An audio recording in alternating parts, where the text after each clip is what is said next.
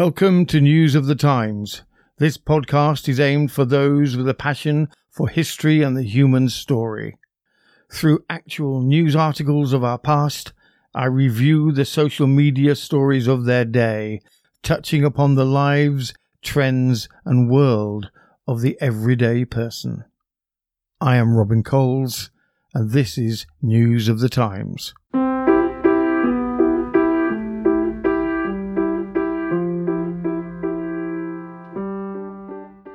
The Time, 1879 to 1881. The headlines. The Blackpool illuminations in England are switched on for the first time. The first female students are admitted to study for degrees at the University of Oxford in England. Sunderland Associated Football Club is formed by a group of school teachers in northeast England. Using a filament of carbonized thread, Thomas Edison tests his first practical electric light bulb, lasting approximately 13.5 hours before burning out. Gilbert and Sullivan's comic opera, The Pirates of Penzance, opens at the Fifth Avenue Theatre in New York City. Wabash, Indiana becomes the first electrically lit city in the world. Alexander II of Russia is killed near his palace when a bomb is thrown at him. He is succeeded by his son, Alexander III. Billy the Kid is shot and killed by Pat Garrett outside Fort Sumner, New Mexico.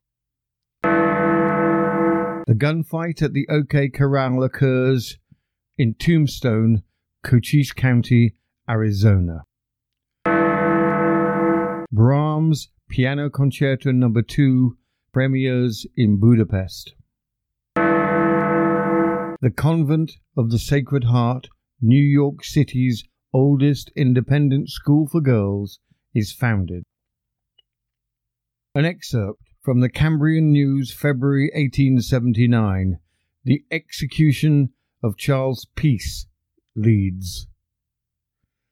In the quietude of the prison yard just within Armley Jail, Charles Peace was executed at 8 o'clock on Tuesday morning, February the 25th. At 7:45, large numbers of people had assembled. At 8 o'clock, a warder mounted the tower near the jail entrance, and 5 minutes afterwards ran up the black flag amid the shouting of the crowd. Precisely at 8 o'clock, Peace, pinioned and supported by 2 warders, emerged from the western portion of the prison yard. Arriving at the steps leading to the scaffold, Peace did not hesitate in the least, but walked firmly to the trap. Just as Marwood was about to put on the cap, Peace, with a wave of his hand, dissented. "God have mercy upon me! God have mercy upon me! God have mercy upon me!" he said. Then, addressing the reporters, he said, "Gentlemen," but the executioner did not hear him, and he said to Marwood, "Do stop a bit, if you please." Marwood immediately desisted, and Peace, turning to the reporters, said, "Gentlemen, I wish you to notice a few words I'm going to say. You know that my life has been base and bad, but I desire to show you, the reporters, how a man can die, a man who dies in the fear of the Lord. I feel sure my sins are forgiven, and that I am going to the kingdom of heaven, or else to the place prepared for those who rest until the judgment day. I hope I have no enemies, but if I have, I freely forgive them all. I wish them well, and hope to see them all in the kingdom of heaven." Turning to the governor, he said, "Goodbye, goodbye, and may heaven's blessing rest upon you, and may you come to the kingdom of heaven. My last wishes are that you send my lasting respects to my dear children and their mother, and I hope no one will be disgracing them or taunting or jeering them about my life that I have led and the end to which I have come. May God's blessing rest upon my dear children. Goodbye, goodbye. May God in heaven bless you himself. The chaplain continued to read the service, but Peace interrupted him again, saying, I should like to have a drink. Can any of you get me a drink? His interruption was not noticed by the chaplain, who went on reading, but Peace insisted in his attempts to obtain a drink. His efforts were fruitless, however, for just as the chaplain read the words, Into thy hands I commend my spirit, Marwood, who had adjusted the cap and rope, moved the lever. The door fell, and Peace dropped instantly.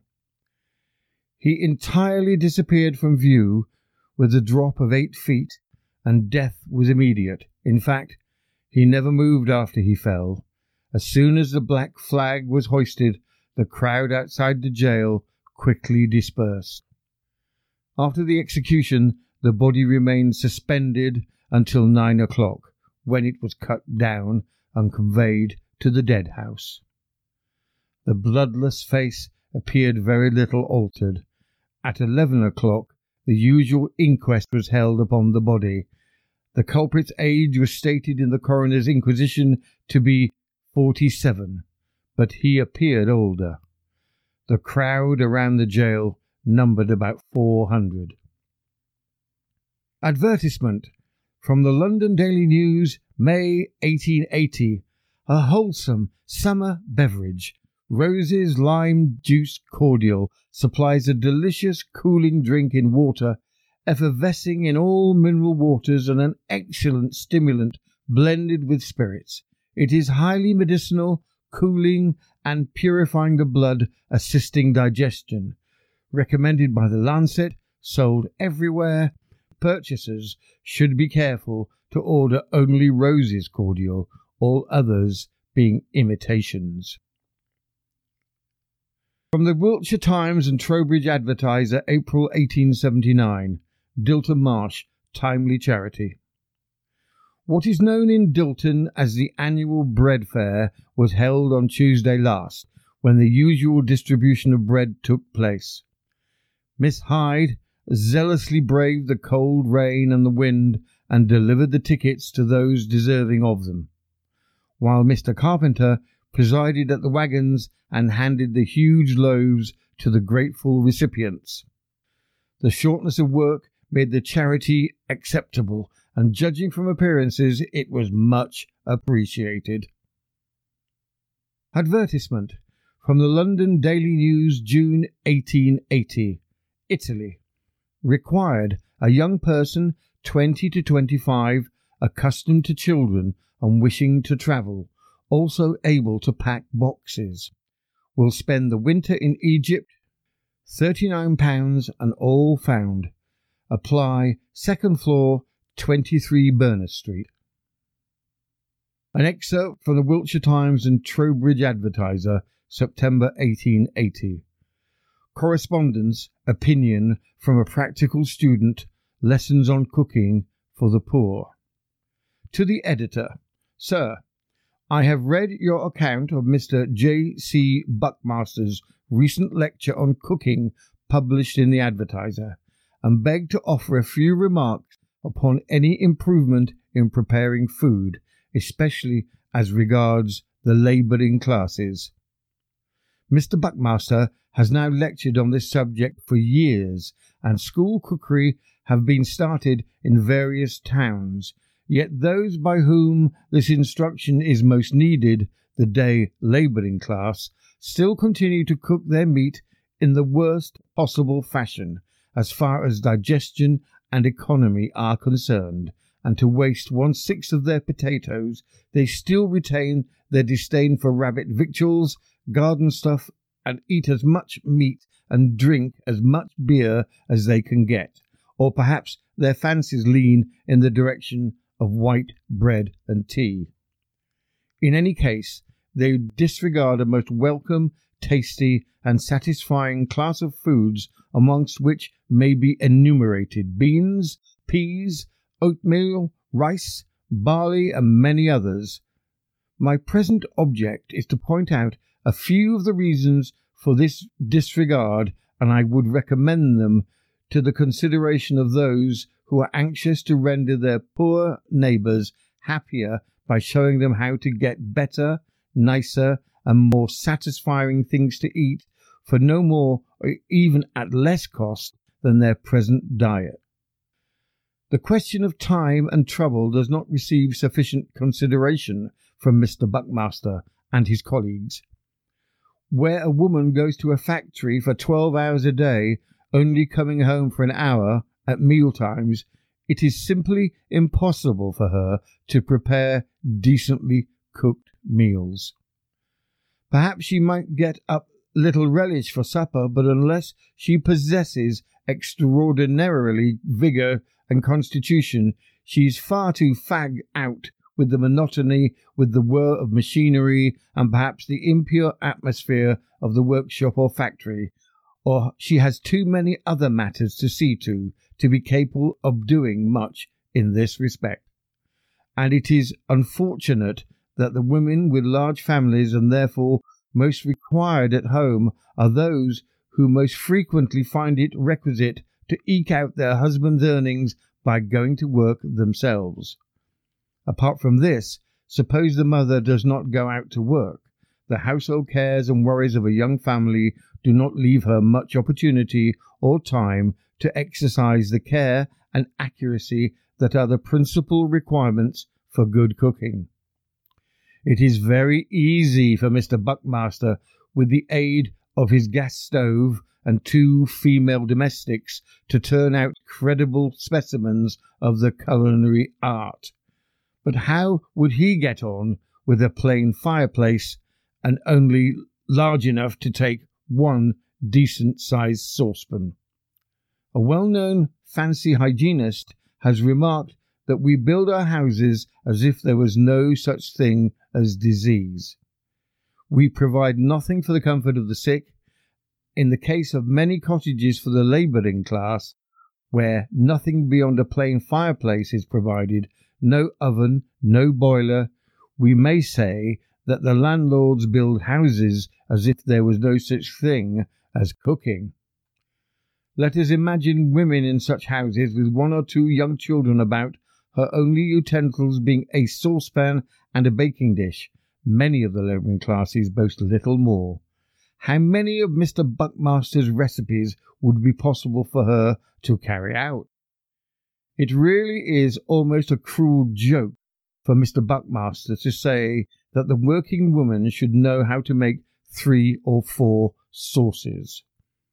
I have known a great many poor folk, sick and healthy, and I have conversed with them on their mode of living, but I have never heard of one of them expressing the slightest desire for sauces.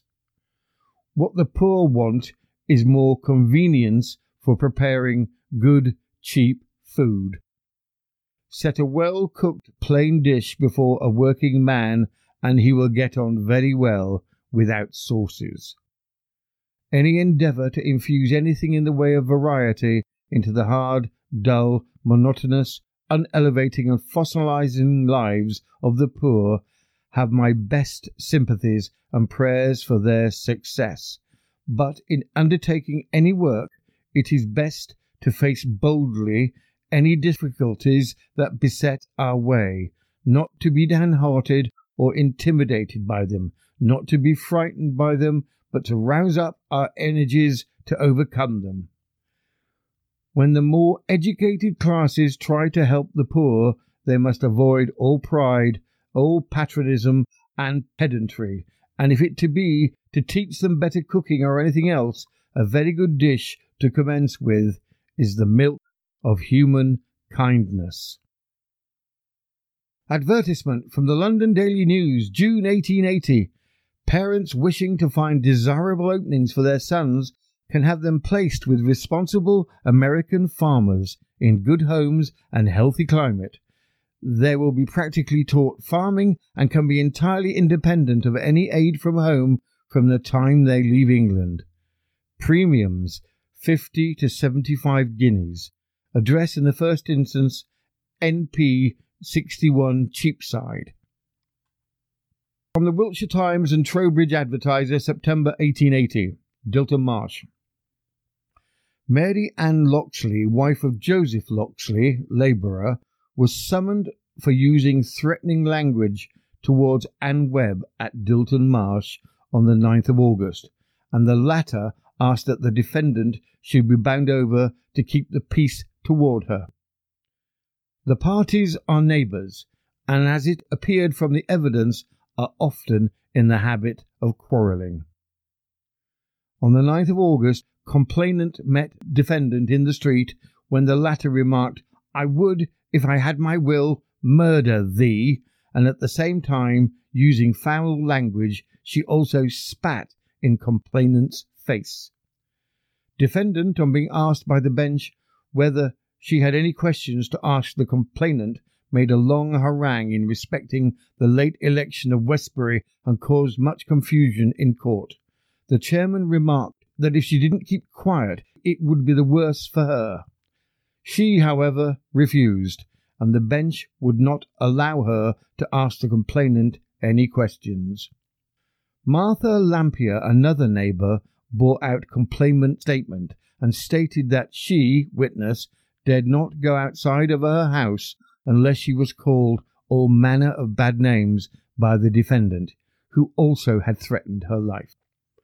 Defendant called Charles Bailey, labourer of Dilton Marsh, who stated that he lived near the complainant and defendant, and he had heard complainant repeatedly call defendant bad names, but he did not see the row on the 9th of August. Defendant said complainant accused her of getting her out of employ and admitted that she had used bad language towards her. P.C. Brewer said that for the last 3 years he had received complaints as to defendant's conduct. She was always annoying her neighbours and bore a bad character. The bench bound defendant over to keep the peace for 6 months. Fined her £10 and one surety in similar amount. The surety was found, and the defendant was released on her husband paying 9 shillings, the expenses incurred. Advertisement from the Shields Daily Gazette, April 1879. For 6 nights only, commencing Thursday, April the 24th, every evening at 8, and Saturdays at 3 and 8. Admission 2 shillings, 1 shilling and 6pence. Boz, the greatest wizard of the age, will exhibit the gems of necromancy contained in his palace of enchantment, consisting as it does of things magical, musical, mystical, cabalistical, and supernatural. At the close of each public entertainment, he will give his celebrated dark seance. From the Huddersfield Chronicle, February 1881, Women's Rights. An important statement was made at a meeting in support to women's rights held at Birmingham a day or two ago. One of the speakers, Mrs. Craigian, after pointing out her objections to women being classified as they were in Acts of Parliament amongst criminals, lunatics and idiots, attributed their unenfranchised condition mainly to the prejudice of man. She had heard men say that they would not like to marry a woman who exercised a vote. Well, they did not want men to marry them unless they were liked. It was not to be married that they were claiming, but that they should not be starved and oppressed whilst they were single. Utmost publicity, remarks a contemporary, should be given to this gratifying announcement. There will be joy in many places when man clearly understands that he incurs no risk of being carried up to the altar by a strong-minded woman armed with statutory powers invoked by herself. On the other hand, man, after this assurance, can hardly do less than promise that he will no longer countenance the detestable practices complained of, namely the systematic starvation and oppression of spinsters. Nor should he continue as a rule to classify women amongst criminals, lunatics, and idiots. By these graceful concessions he will perhaps pacify women and regain, if not her affection, at least her esteem. There is really no reason for the antagonism that has unfortunately arisen between the two sexes, and, if it is not too late, the sooner a compromise is effected, the better. From the Alcester Chronicle, November 1881, Women's Rights in the City. The city has long recognised women's rights in a practical way, but I fancy it is not generally known. Therefore, Mr. G. R. Dodd, a London solicitor, is entitled to the thanks of ladies of a business tone of mind by calling attention to the fact that in the city the wife has for centuries possessed the right to trade as femme sole. The privilege existed when Sir Richard Whittington was Lord Mayor and Henry V was King, for it is mentioned in the Liber Albus, written during their reign. It would be interesting to know how many married ladies there are in the city exercising this prerogative of being spinsters as far as concerns their commercial life. You have been listening to the News of the Times, 1879 through 1881, and I am Robin Coles.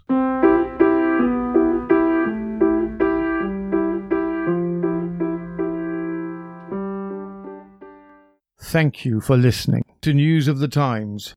New episodes incorporating a new span of time from history will be updated weekly. If you enjoyed the show, please tell your friends and subscribe. You can also check out our sister channel, Simply Stories, found on all your favourite podcast apps.